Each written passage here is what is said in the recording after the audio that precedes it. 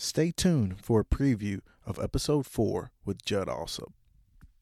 Um, but I became a firefighter for a few reasons. One, I'm extremely adventurous, and I needed something to satisfy that part of my personality. I also love being physically active.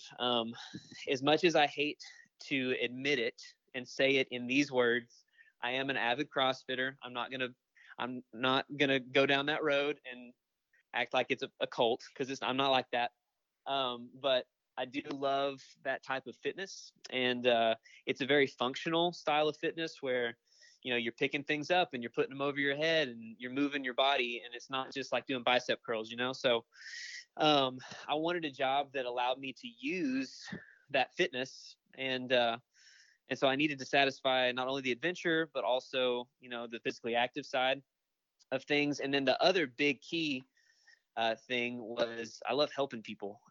Maybe that's that Captain America coming out of me. I don't know, but I love just the concept of tangibly, actively, physically helping somebody.